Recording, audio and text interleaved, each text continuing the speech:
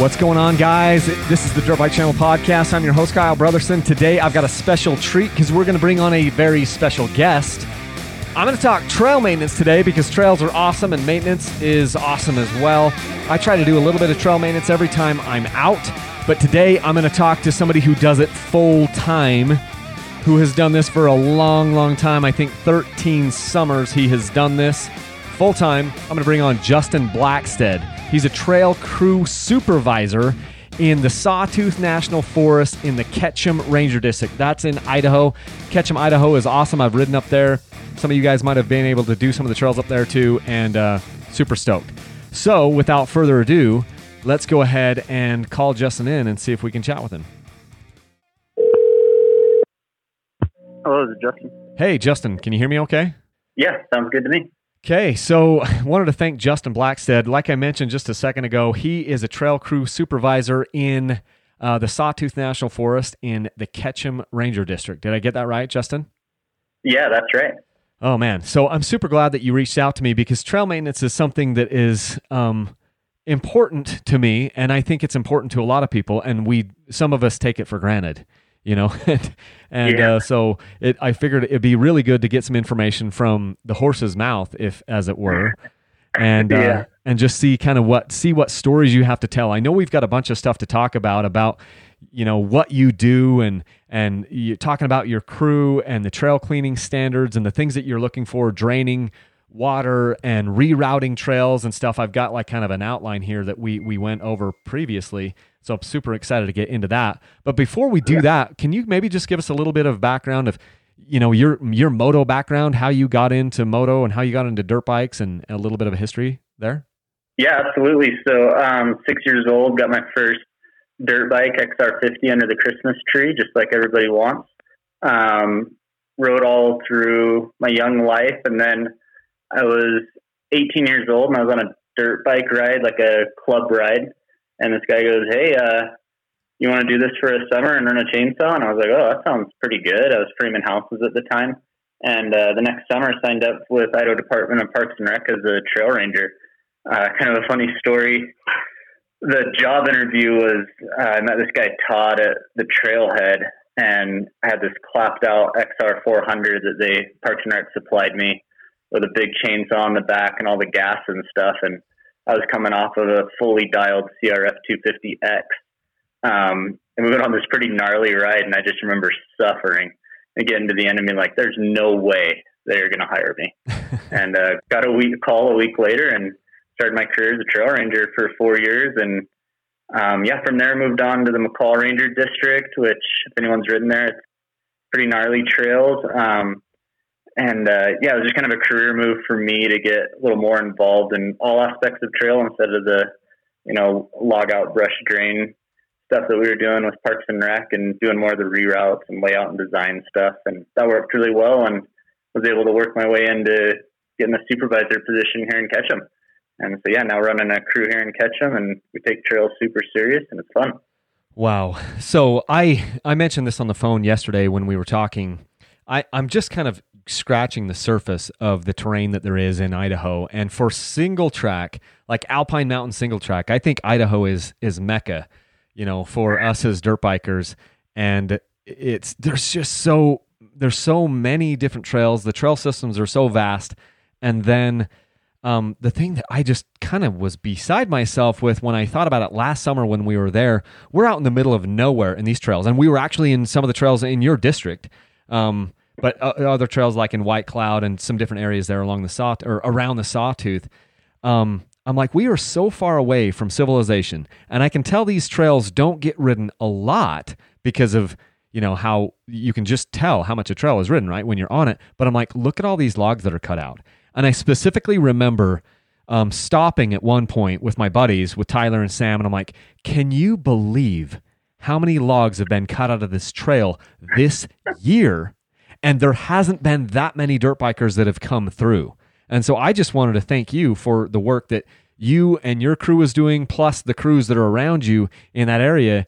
It's just absolutely phenomenal. I feel like Idaho is probably doing this better than Utah is. And I hope we can get into some of that, of why that is and how that works. Yep. today in our conversations. But just thank you so much. There's so much that you guys are doing, and it's blessing the lives of, hundreds or thousands of people, hopefully thousands of people.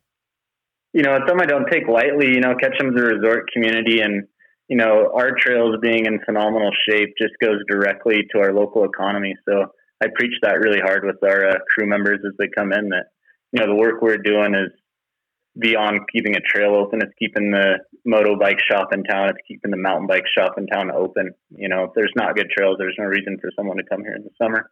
Absolutely. Yeah. Absolutely. So let's talk a little bit about your crew. You've got 7 crew members plus yourself, right? And how many miles of trail are you guys, maintaining? Yeah, we're just over 430 miles here. So it's a lot. But I'd say we're pretty well outfitted. We got great crew members. They come from all over the country every year.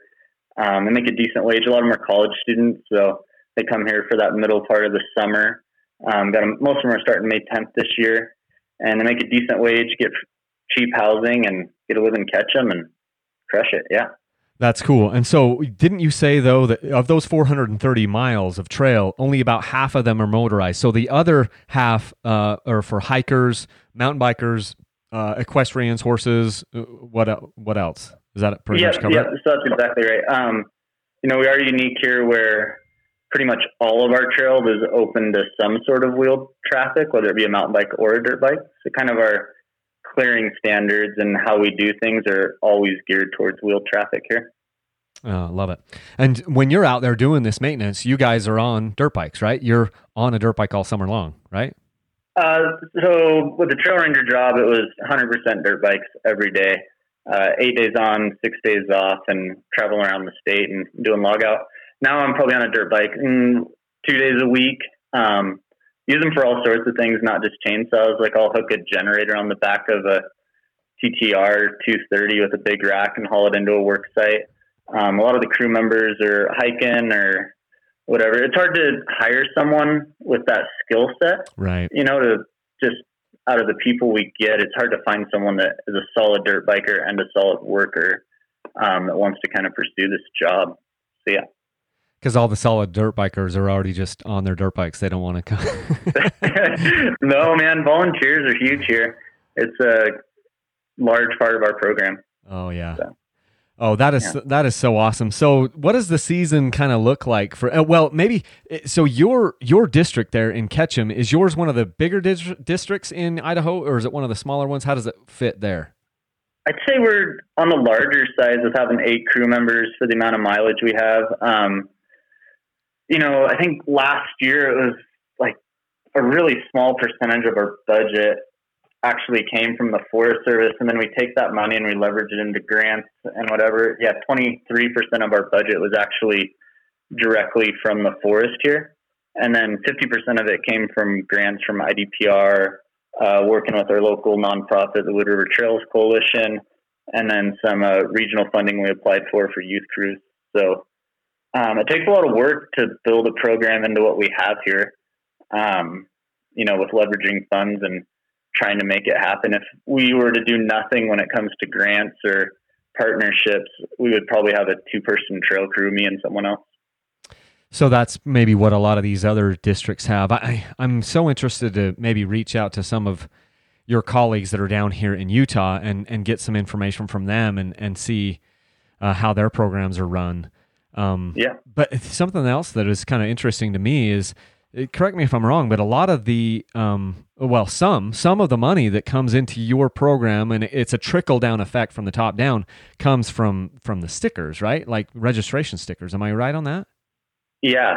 Yep. Absolutely. So, this guy explained it really well the other day. It's Recreational Trails Program is kind of our bread and butter for trail funding. Uh-huh. And that comes off of the federal gas tax. So they take all the gas tax and they figure, don't quote me on the numbers, but 0.5% of that's going into dirt bikes, ATVs, and UTVs. And so then that money is set aside for trail related projects, recreation projects.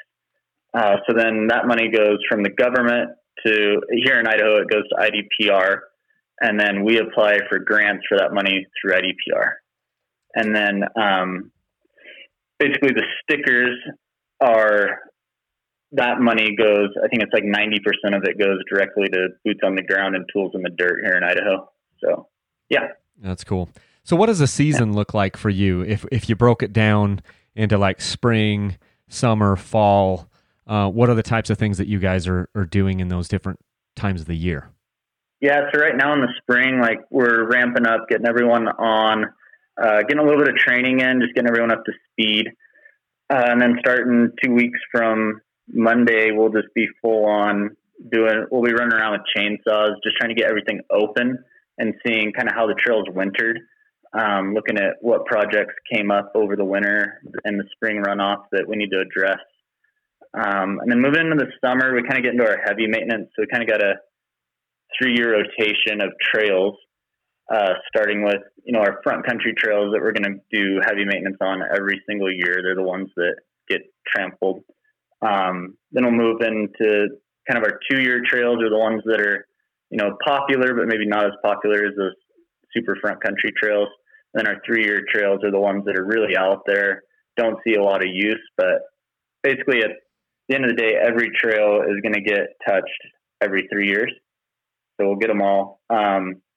With that, there's some of those lighter use trails that are the crew is super big fans of doing. So we'll usually do those ones every year. And then we'll start kind of doing our big reroutes. So we'll partner with Idaho Conservation Corps, Montana Conservation Corps, or, the Student Conservation Association. So we'll have 20 people or so out on a big reroute project and nail that through. We're building bridges. That core of the summer is the heavy project work. Then moving into the fall, a lot of the crew members will go back to school. So the crew will slim down to 3 or 4, typically. And that's when we'll start making plans for next season. And then I'm a huge proponent of putting trails to bed. And we do that here every year. So we'll go through and all the drains that we've built over the years, we'll clean them out. So that when that spring runoff comes, they're fresh and ready to get the water off the trail. So, wow. So I love the idea of putting a trail to bed. And so, man, so many of the things that you just mentioned there give me a lot more context into why I'm seeing what I'm seeing on the trails up there in Idaho. Talk to me a little bit about reroutes. How does that process happen, just maybe at a high level? How does it, does somebody just tell you this trail needs to be rerouted? Like, maybe give us the bullet points of how that goes about. So in my position, that's kind of, I'm the boots on the ground guy, seeing what I'm seeing. So what I typically like to do is try to fix the trail in its current alignment as much as possible. We all have these, I have trails that I have distinct memories of and what they feel like and how they ride. And then you come back the next year and it's a giant reroute and you kind of feel like you lost something. So I do everything I can here to fix the trail in its current alignment. So that'll be putting in drains, filling in ruts. But if it goes 2 or 3 years and it's just a consistent problem and it's getting worse and worse, that's where I'll start looking at my reroutes. And that's not something we take lightly. It's a big project, a lot of money to do it. So we take it serious. And it's expensive, man. So we'll start out with, I'll go out and kind of get a flag line in. And when I'm flagging in a trail, there's so many books and stuff out there on flagging and trails and they get really good. But if we all follow the same book, all the trails are going to ride the same, right? So kind of, you got to get creative with it. So I'll flag it out and then we'll do a NEPA process on it where a bunch of specialists come and look at it, make sure that we're not affecting any other resource, and then go into the budget process of applying for grants for it, and then finally the build process. So that's a real short version of what goes into a reroute. How long does that take to get approval? Is this a full year generally, or you do this maybe in a couple of months? Yeah, man, the timelines are hard. It really depends on the length of the reroute and the resource affected. Okay. It could be something that doesn't take hardly any time, and I just talked to a few people in the office, and they're like, "Oh yeah, 100-yard reroute there, no big deal, go for it." Or, my last big project was, it took 2 years of planning and then 2 years of building. So, yeah. Yeah, we noticed one especially like right up by Stanley, which is probably just right outside of your district, where the the trail went through this basic, this marsh or whatever. And they did a reroute where they built a bridge in the middle of nowhere. They built a bridge out so we could get across the creek and bypass the marsh. And it made a ton of sense to me because I got my drone out and I just shot a shot from up above, and I saw, okay, so they cut out a little bit of the trail, which took out this one water crossing, but the water crossing was actually pretty dang dangerous because it got so freaking deep in the middle, you could lose your bike, and guys were swamping their bikes there multiple times. I knew of at least one or two bikes that had been swamped there, and then I took the drone up and looked at what had been done, and I went, okay, I get it, and that's actually better. We lost like a quarter mile of trail, but now it's sustainable where we're not damaging the landscape in there and we're not swamping bikes. And so that's the funny part about this is if you've got, we don't want to be just like rerouting trails to make them easier, right? We want to do it for a specific reason, not to make it easier, right? Yeah, I am so against sanitizing trails. So when I'm doing layout on like a reroute, the first thing I'll do is I'll walk the entire hillside and try to find anything that I can add. If it's a technical trail already, I want to try to add safe technical features to it. I don't just want to put a line through the dirt that's wavy. Like I want to find those rocks, find those, off camber sections that are going to be challenging, find those tight trees to go between. Oh, I love hearing that. See, we need more of this. We need more Justins out there where it's like, look, we're not just screwing around here. If I'm going to have to reroute this, I want it to be interesting.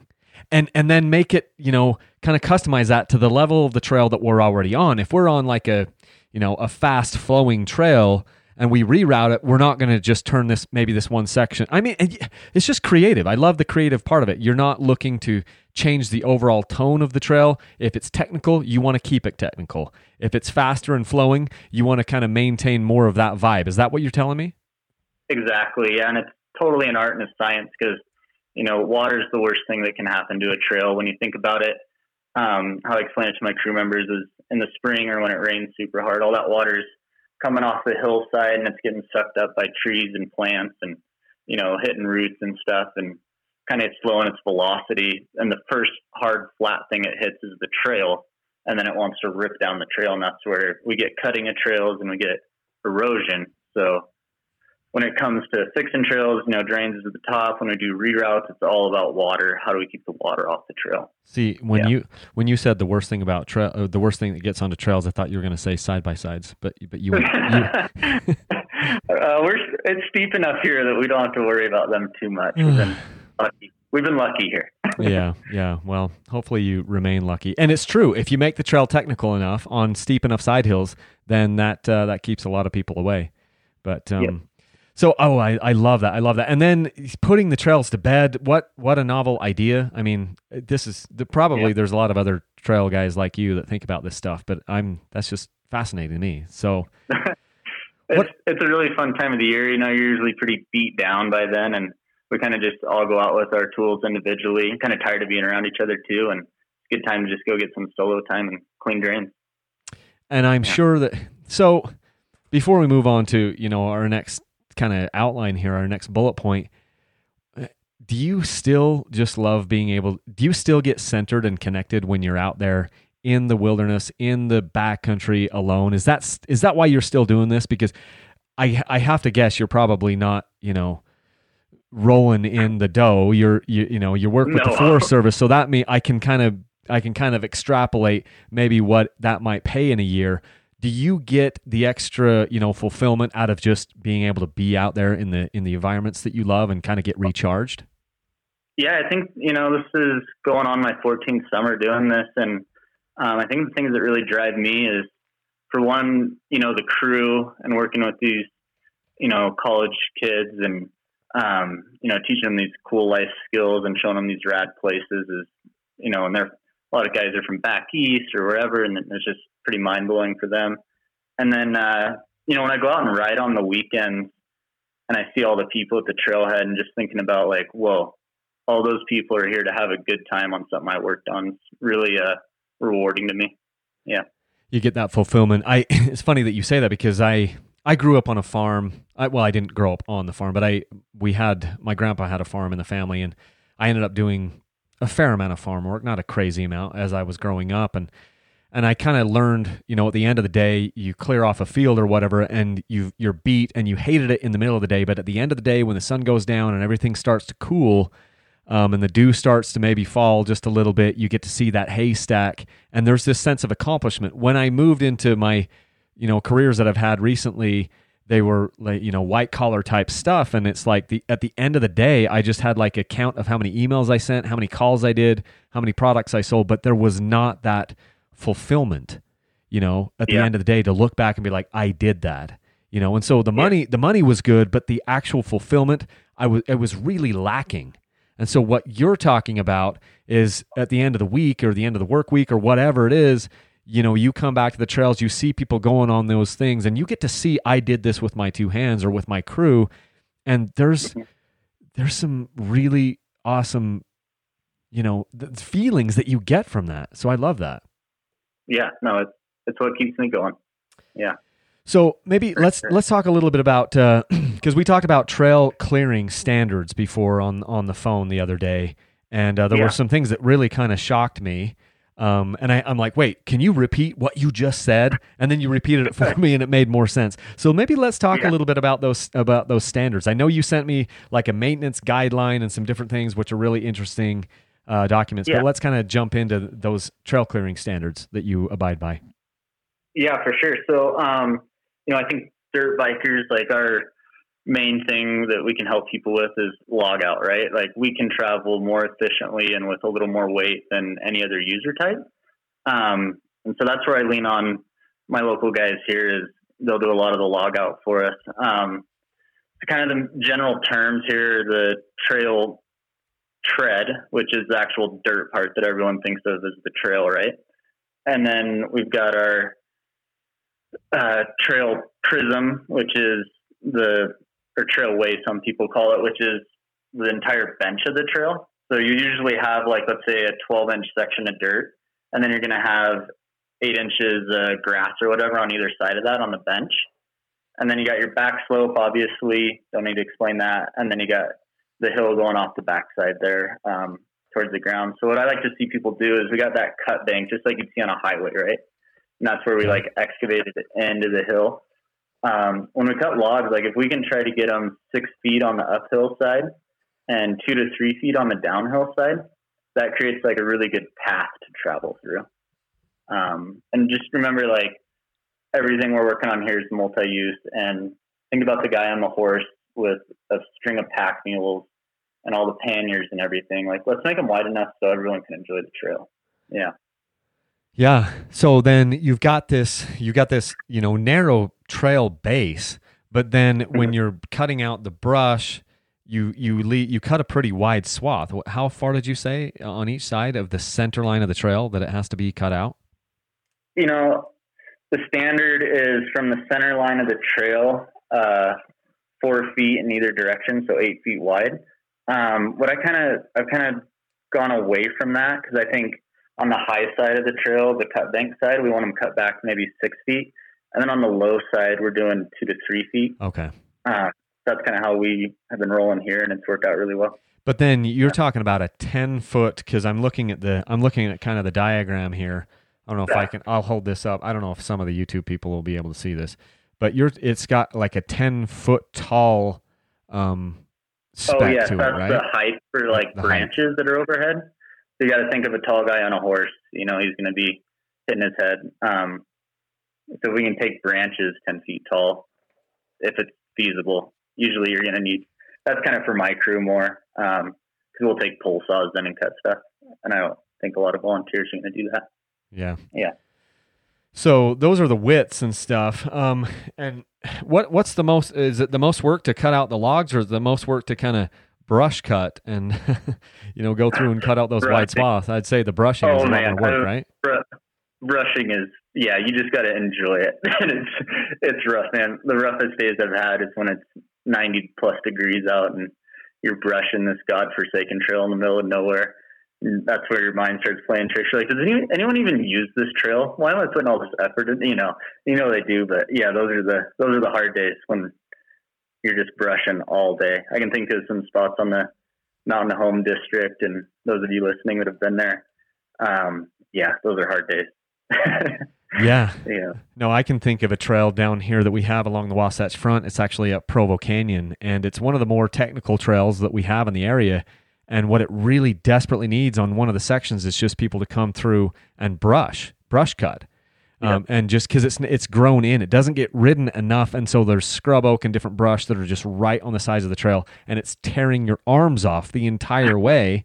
And so I need to figure out how we can get some volunteers up there and just knock it out in a couple of days. But yeah, I mean, brushing is heinous sometimes, but I mean, as far as things we can do to a trail to make them more enjoyable, like brushing is way up there. I mean, a well-brushed trail, when you ride it, it's so much fun. And I mean, yeah, good to do. It's the difference in some ways between a trail that's rideable and a trail that's unrideable, especially in, it depends on, I guess, what the foliage is right in that area. But so what about information? Like, how is there a way that you can kind of get information from riders or local people in the area to figure out, I mean, how do you know if, there's a problem on XYZ trail? How do people get that information to you? What does that look like? So for me, we work through our local nonprofit, the Wood River Trails Coalition, and they're awesome. Actually, the executive director there, Sarah, worked on my crew for 3 years before she took that job. So I'm pretty lucky in that we have a really good relationship outside of work and at work. So a lot of information will get filtered through her. And then I kind of got, being a rider, I know a lot of the riders in the area.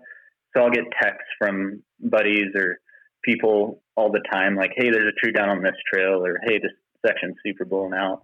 Yeah, I would. Do you ever just respond? Do you ever just respond back and be like, I can teach you how to carry a chainsaw on your bike?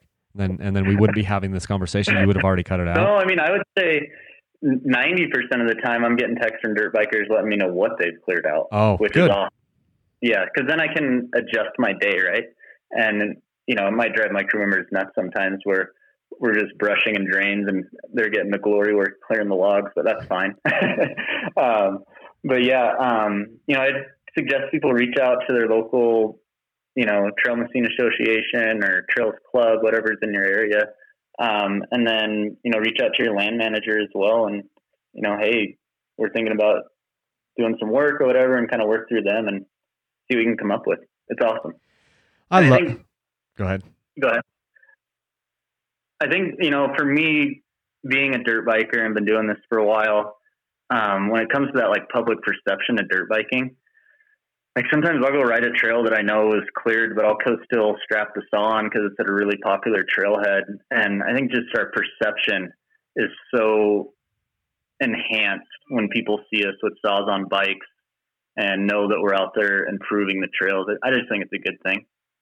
Yeah. Yeah. No, I love that. I have never carried a chainsaw. I was under the impression here, and we don't have to get into this. We can get this in another day, but I was under the impression that I needed to be chainsaw certified and I had to have CPR courses and all this stuff and an insurance certificate and all these things in order to carry a chainsaw. And I think I had a little bit of misinformation there, but I love the idea of us as dirt bikers being part of the solution.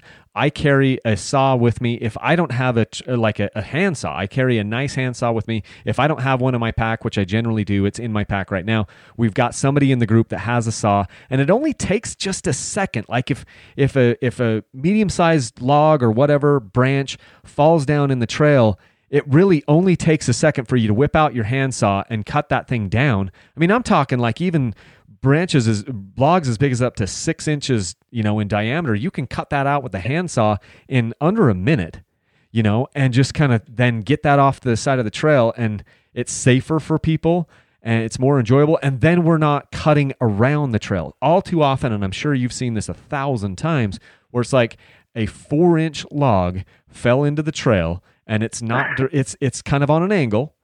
And then all of a sudden people are going around it cutting in around the trail. They won't take 6 seconds to drag it off the trail. And I think we as dirt bikers, we need to be better at that. We need to be part of the solution and take those few minutes and get that thing cut out and cleared out. Just take responsibility, right?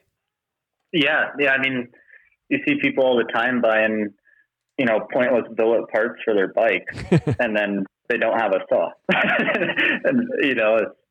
And, for me, a Silky Big Boy is an awesome option. I'm showing a Silky Big Boy. I'm showing a Silky Big Boy right now for the YouTube people. So this one is super massive. And then what else do you like? The Big Boy is what a lot of us carry around here. The Katana Boy is even bigger than that. Kind of on our further out backcountry itches, like we've got 18-inch logs, no problem with that one. Those are the two that I have the most experience with. Yeah. Sorry, I slipped over to grab I've got the Silky Gom Boy, which for me, this is awesome. It's a 240 millimeter blade. Obviously, it's a curved blade folding saw. And I did a little kind of impromptu review on this thing. For me, this is like perfect because it fits in my pack, and I've got that Silky Big Boy, which is even a little bigger. But the point is, for under $100, you can have a bad A folding saw, and that can do a lot of things. If you're going out there to clear the logs at the beginning of the season, you're going to need a chainsaw. And if we can get more guys out there with chainsaws, that's great. But this saw that I'm holding up right here weighs nearly nothing and is extremely capable to just, help be part of the solution. So I love that. So yeah, absolutely. So as far as like in Ketchum and the area, it sounds like you've got quite a few volunteers and people that are out there just doing the work. Are you able to kind of leverage some of the work that they're doing to, get more grants or things like that? How does that work? Yeah. So, with the Idaho Parks and Rec, when we put in for these grants, they usually want a non-federal match. So not federal money that we can match the grant with. So we'll use volunteer time through the Wood River Trail Coalition for that. It's at $7.25 an hour, and they put on a bunch of volunteer events. And we'll track hours from those events and use it to leverage our funds for sure. That's cool. So kind of getting back to drains, what does that look like? So you said that the water, especially in the runoff, this is kind of the big killer for the trails. So do you have to go to school to figure this out? Do you have to have an engineer on your group, or are you that guy that figures out how we get the water where we need to? I think, it comes with trial and error. I mean, some of the things I did when I was 18, I look back at and I'm like, oh no. I think one trail that me and Mikey worked on, I think, we did so many drains in a short section. It was not good. It just ruined the riding experience of that trail. But we were 18 years old. We didn't know any better. We were told to build drains. But then, as you get better and you get good mentors, like Todd was a great mentor for me, you get out there and figure it out. And the key when we're getting water off the trail is, just because you're going up the trail and all of a sudden there's water, you don't dig a drain right there. Go find out where the water's coming from. Walk the whole section of trail a couple times and think, where can I put a drain that's going to be the most effective? And then for us, there's, even in my career, there's been these, we went from, they were taking old conveyor belts and sandwiching them between a two by 12s and putting those in the trail at an angle. So that way, and, it just comes back to me to rolling grade dips, just long drawn out drains that roll well on wheeled traffic. I'm not a big fan of the log water bars because they're so slippery when you hit your wheel on them. It doesn't make any sense to me. And, it depends a lot on soil type. The things we're doing here in Ketchum may not work somewhere else, but, over the last 5 seasons, I've got it pretty dialed in on what works in this soil type.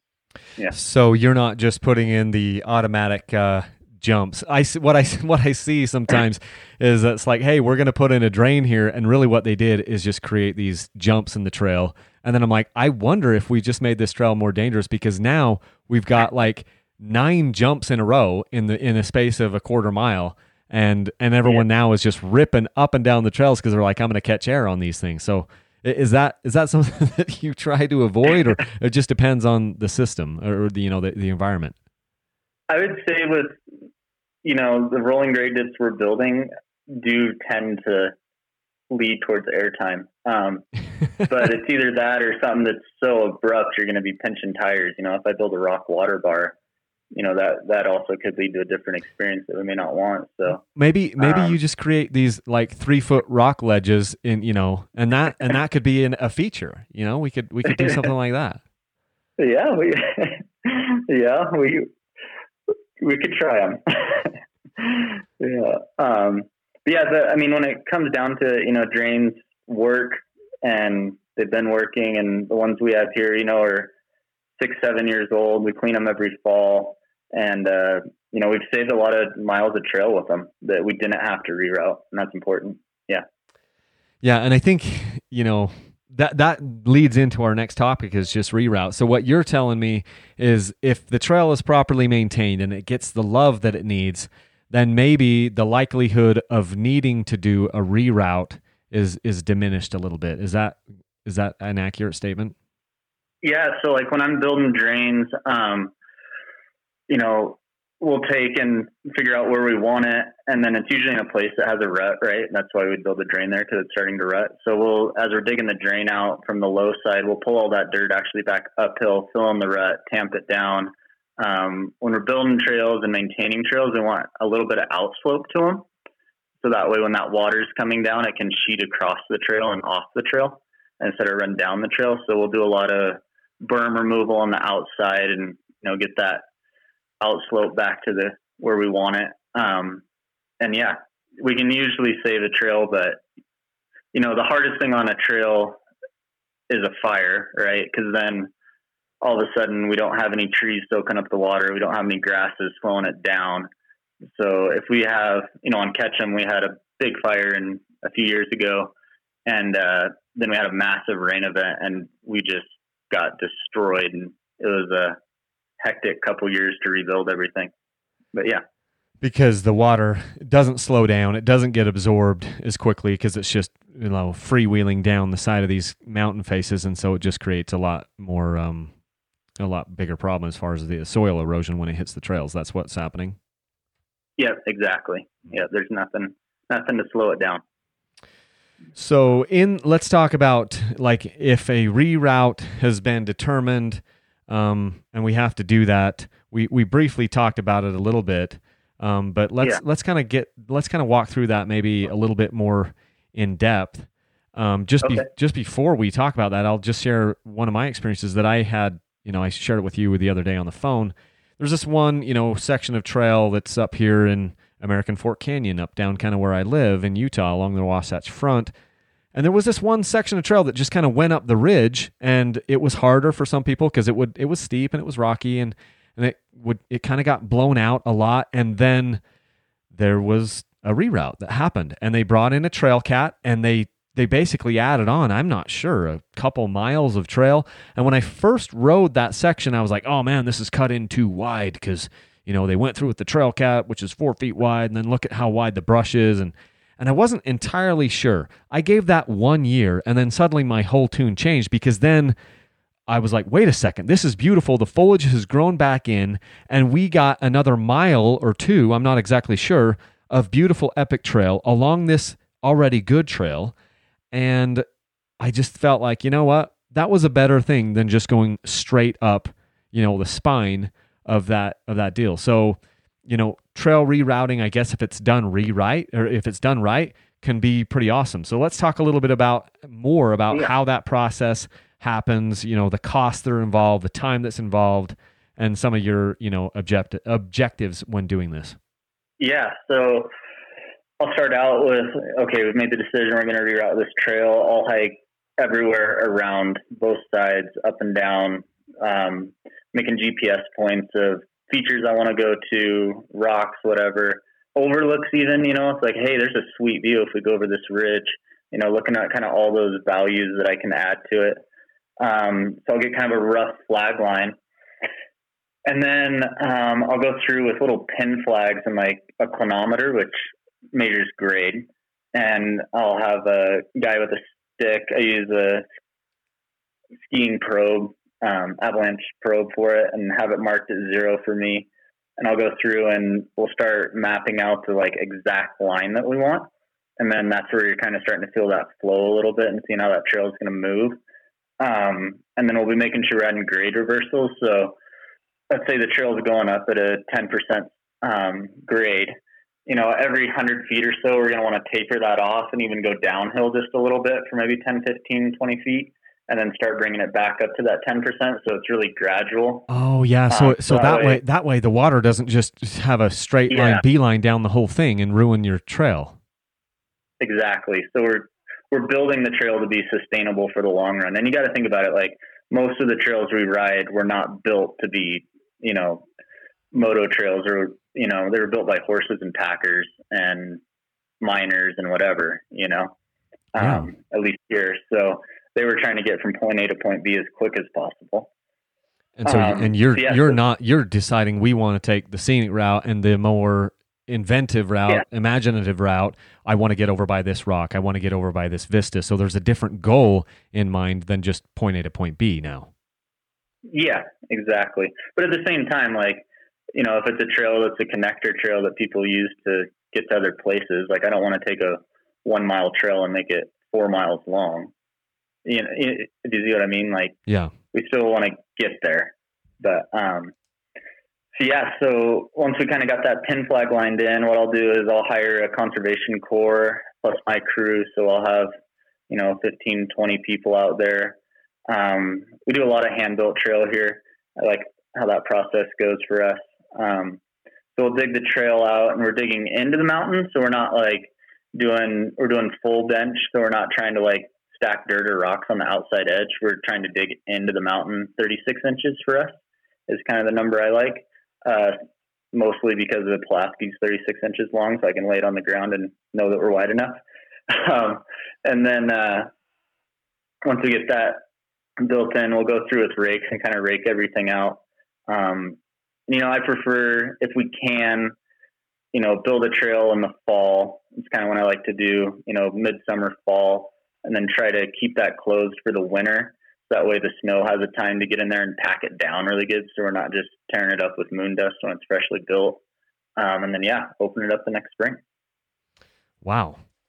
And so as far as like costs and things, I mean, obviously it's going to, and maybe we can't get into the specifics of that, but this sounds like it's fairly expensive because it's pretty labor intensive. And then maybe there's a lot of different, like maybe if, you know, the different equipment that you use, I mean, what does that look like? Like, what are the general costs to make a trail? They're so variable, but I would say for contracting, it's around $6 a foot if we contract it out to someone. And then for our crew, and we're probably down to like $3 or $4 a foot with a ICC SCA crew. I'd have to look at the numbers, but I figure it's somewhere around there. We did a mountain bike trail that turned out being super awesome with Titus Trails out of Haley here. And so he built it with 2 mini excavators, and then we followed it up with an ICC crew for finish work. And then my crew did all the layout and log out. I think we were at $100,000 for 5 miles of new trail. Wow. So I just did the math on that while you were talking here. I just take $6 a foot and I times it by 1 mile, which is 5,281 feet. And I come up with just shy of $32,000 to make 1 mile of trail. Yeah. And that's for contractor prices. You know, if you had private land and that they're doing all the layout and design, they're doing all the log out, they're doing the build and the finish. So they're pretty steep, you know. We can kind of work with that and get that price down quite a bit when we're doing it with our crew. You know, if it's just my 8-person crew putting in, you know, a half a mile of trail, we can do that in 3 or 4 weeks. And, you know, it's not that's cheap then. Yeah. We're just paying our cost. So I think that's why it's important to keep trail crews around too, is, you know, if we were to contract all this out, it'd be terribly expensive. How many different crews, like you talk about a private contractor? I didn't even know this existed. So there are private contracting groups that you can, or I mean, private groups that you can go out there and contract to build trails once, or do the whole process. It sounds like you're talking about maybe even the flag line and the trail planning people and the environmentalist people that come in and say, is it going through, are we doing the right things here? All of that can be done and contracted out. Yeah, we don't do it on our district very much. Like that one project was unique because it was kind of outside my skill level when it came to building like mountain bike berms and whatnot. That's not me. Yeah. So we contracted that part out. But yeah, man, the contracting world's kind of blown up. There's Professional Trail Builders Association. Like I said, Titus Trails here out of Haley's amazing. They kind of travel all over. A lot of ski resort work, building downhill mountain bike trails and whatnot. Trails is big. Dude, it's a lot of money in trails. You just blew my mind because I'm sitting there thinking like, maybe this is one of the way. I mean, if you could, obviously one of the problems with, I feel like, creating new trails is nobody knows how to do it. Nobody knows how to go through all the steps that you just outlined, and that we're still talking about. So if there are people that are listening to this podcast and they're like, hey, look, I'm going to get together with my group of riders in our area, and we're going to get one of these trail building crews, and we're going to come get this thing put in. That's something that I didn't even know existed. Yeah, and I mean, obviously, the caveat is permission from the landowners, right? Whether it's private or federal, like you got to go through those hoops first. Sure, but even then, if you've got a group that's willing to do that and they know how to get that stuff done, that's 100 million miles closer to getting it done than what I would know how to do. If I know, hey, I can go contact this trail building crew and they're going to find out if it's possible, and we're going to work with them on the lines, and then we've just got to fund it, that could open up some additional possibilities. Yeah, and I think it's more of and this part's kind of sticky for me, not my best suit, but it's more of working with the land manager to get the trail going. A club or whatever, working with the land manager and getting it going. And then once the land manager secures the funding and then hires the trail crew is kind of how that would go. Love it. Yeah. So tell me what a travel management objective is. Okay. So that's kind of that's our prescription for a trail. So every trail has a TMO, and it goes through, the clearing widths, the tread width, the maximum grade, the height of protrusions. It's like this document for each trail that is basically what we look at before we go out and work on a trail. Specifically, like if I'm building a bridge, I need to know, what width is the bridge is supposed to be on this trail, So and each trail has its own TMO then? That's correct. Yep. And so, are you're writing these TMOs for each trail? I mean, or have they already existed? Or what does that look like? Yeah, are you cataloging this stuff, or how does that look?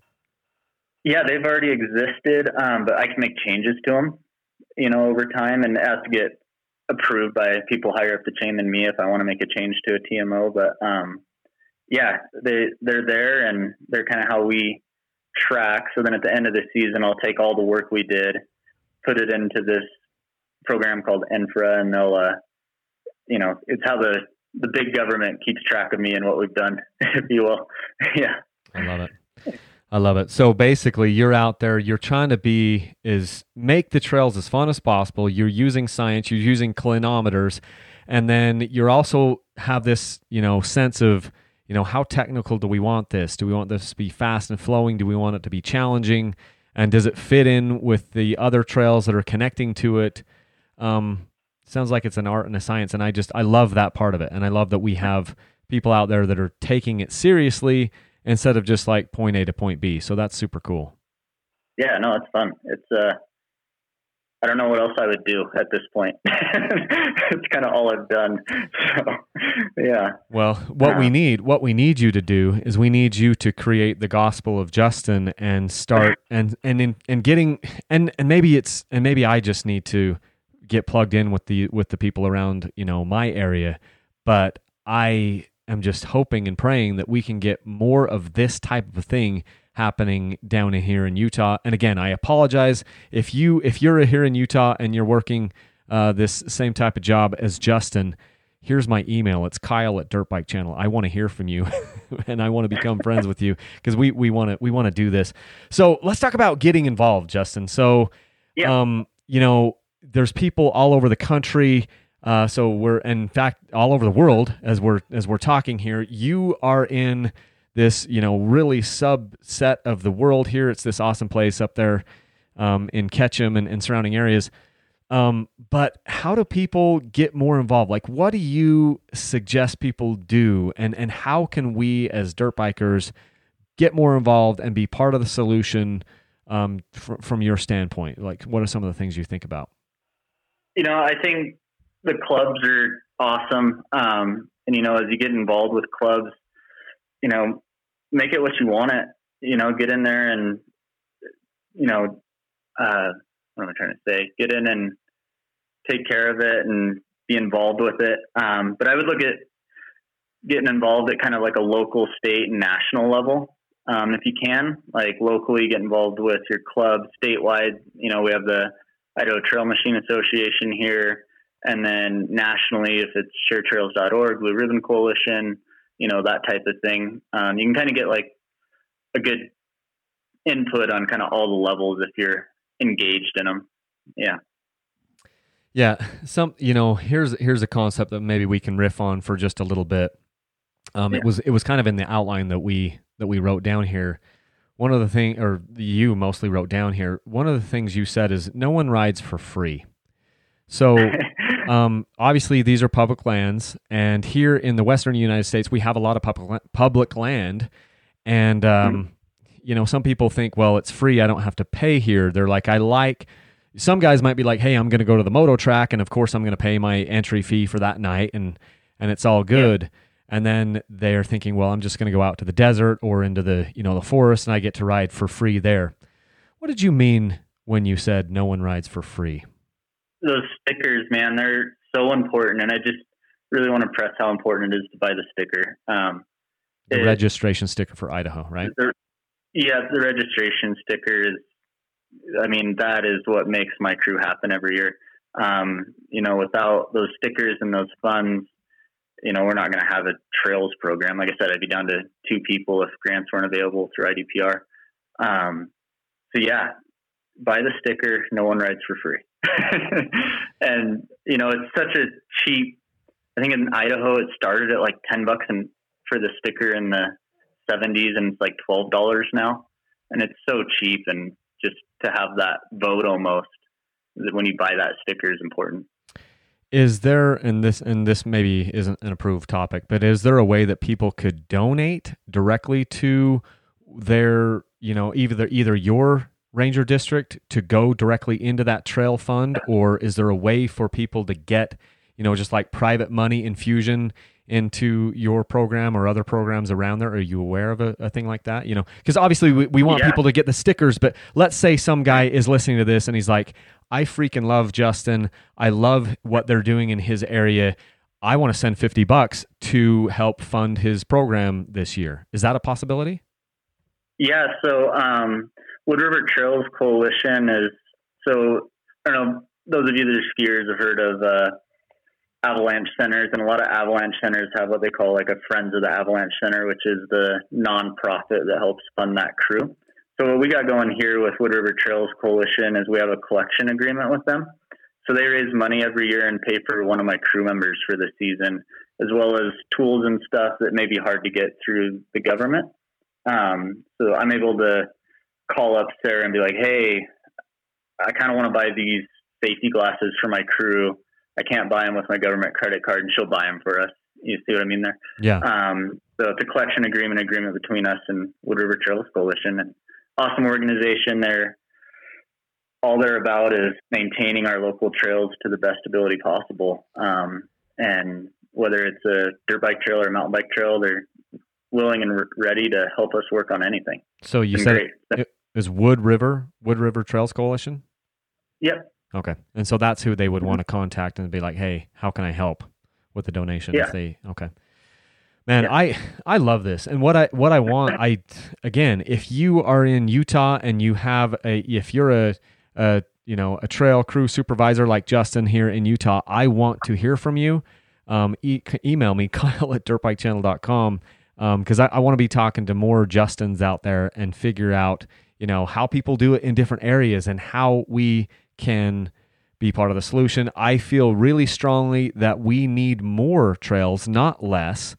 And we need to put them in the right places so that we're not getting booted off of them. Because the way that I feel, and this is just Kyle talking here, I talked to riders that built a lot of these trails along the Wasatch Front in the 60s, 70s, and 80s. I've talked to them. They've come to me, they've reached out to me, and they've said, yeah, I helped build those trails in the 60s, 70s, and 80s, and now I can't ride any of them any longer because we've been kicked off all of those. I'm not even saying that we have to get back onto those trails. What I'm saying is I would love to be able to figure out how we can build more of these trails legally in places where we're not going to get kicked off immediately, and then go through, the sustainable, the planning process that Justin has outlined right here so that they can be sustainable, for generations to come. I have been riding dirt bikes for 10 years, and I want to ride until I no longer can, and I want my sons to be able to come with me, and I want more adventures, not less. And I believe that if we work together with the right land managers and with the Forest Service, we're not damaging the mountain. We need more access into these places, and we need to do it responsibly. And I think that there's a way to get that done. So I want to talk to more people like Justin. Justin, did we miss anything? I mean, are there ways people need to get in touch with you, or how can we help? Is there any closing thoughts that you have? I just say that this career has been amazing for me, and if any of you have any young men or women that are interested in doing trail work, and they like riding dirt bikes, apply for jobs. There's youth conservation corps for kind of those high school age kids. It's an awesome end to get a taste of it. They're usually 5-week programs where you're in the backcountry for 5 weeks. We'll pack you in, dig your face off, earn some grit. And then, just, we need more people, young people that want to make a career out of it and keep it going. It's awesome.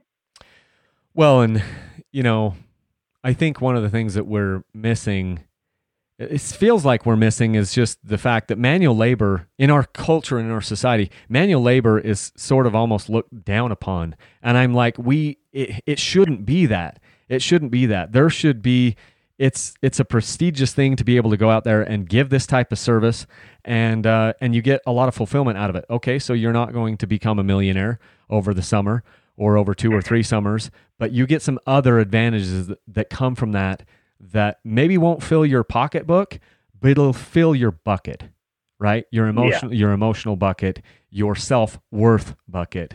And I don't think that should be overlooked. Yeah, for sure. Yeah. Good stuff. Okay. Well, I'm super appreciative. Thank you so much. Hopefully I get a chance to meet you. With all the COVID stuff, I'm planning on coming to Idaho a few times this year, and hopefully we'll be able to hook up with you up there as we go through Ketchum. And we usually try to spend, a few days in the Stanley area and do some of the trails surrounding. If you're listening to this podcast and you want to know how to get to some of these places, some of these rides, one of the resources that I have used is Bill Dart. He has some trail maps that are really awesome. I know Justin and I talked about them. If you go to Bill Dart, if you Google Bill Dart maps, you can get some really cool maps that you can download. What are the other places that people should be going to get the special use maps or the land maps in order for, if they're going to plan a trip in your area? Is there a website they can go to get the right maps and get the right, restrictions and times things are open and times things are closed? Yeah. So kind of our letter of the law on that is the motor vehicle use maps. Every ranger district should have them. They're free. They're paper maps. I know they're not the best maps. I definitely know that, but if you can use that map and cross-reference it with a topo, it'll just make sure that you're in a legal place, and paying attention to seasonal closures is important. So, What's the best GPS app that you know of as a dirt biker to navigate some of these trails? There's a bunch of them. I I like Avenza because I can have my MVUM and a topo map and a relief shading map all downloaded for the area I'm going to, and then I can cross-reference those really easily. Okay. So that's kind of what I use the most is Avenza. Okay. But I'm curious to see how the new onX Off-Road comes along. It'd be cool if they could cross-reference that with and it may have it already, I just haven't used it enough. If that had the MVUM restrictions for each trail when you clicked on it, that could be a game changer. Yeah, I've downloaded the onX app, but I haven't really found any apps that are just blowing my mind. I use Apple, and some guys are on Android, and they have some different things, but I'm hoping that the onX works a little better. Most of the time, I'm familiar enough with the trails, I don't even pull out my phone. But when we go to places, you're a 6-hour drive or at least 5-hour drive from where I'm at. And so we don't get up there a lot. And so when I go to places in your area, that's when I need the additional support of, the map features. Here in Utah, it's like, okay, we kind of know where we are. We know where we're going. Yeah. Yeah. Yeah. So, but, okay. Well, thank you so much, Justin. I will let you get back to it, and, you have a great week, and let's not let this be the last time we talk, okay? All right. Sounds good. All right. Thanks, Kyle. Thanks, Justin. Bye. Bye. Okay, so that was Justin Blackstead with the Sawtooth National Forest in the Ketchum Ranger District. He is the trail crew supervisor for that district. Super awesome guy. Obviously, you can hear it in his voice. He's passionate about this stuff. He likes it. He gets it. And the thing that I like probably more than anything is just he's on our side, and we've got to partner with more people that are on our side and get it and want to make trails for us, with us, and do it the right way. And we don't want to just, cut through a section and take out the challenging parts.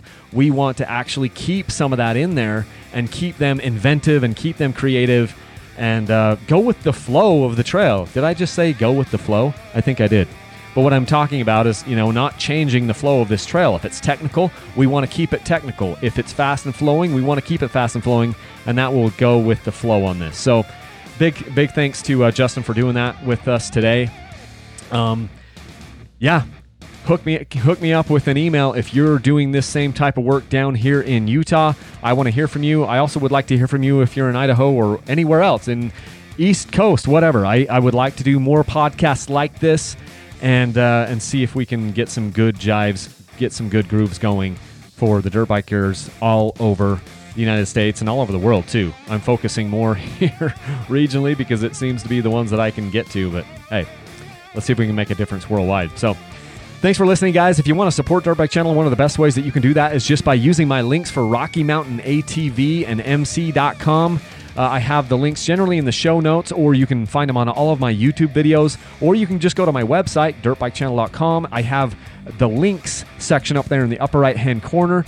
I've got like top picks and different things that I use all the time. You can bookmark any of those links with Rocky Mountain ATV into your browser, so it's super easy. You just go to the browser, click on the bookmark that is, my link, and then any parts that you purchase there help to support me, and that would be awesome. So I think that's all I've got for you guys.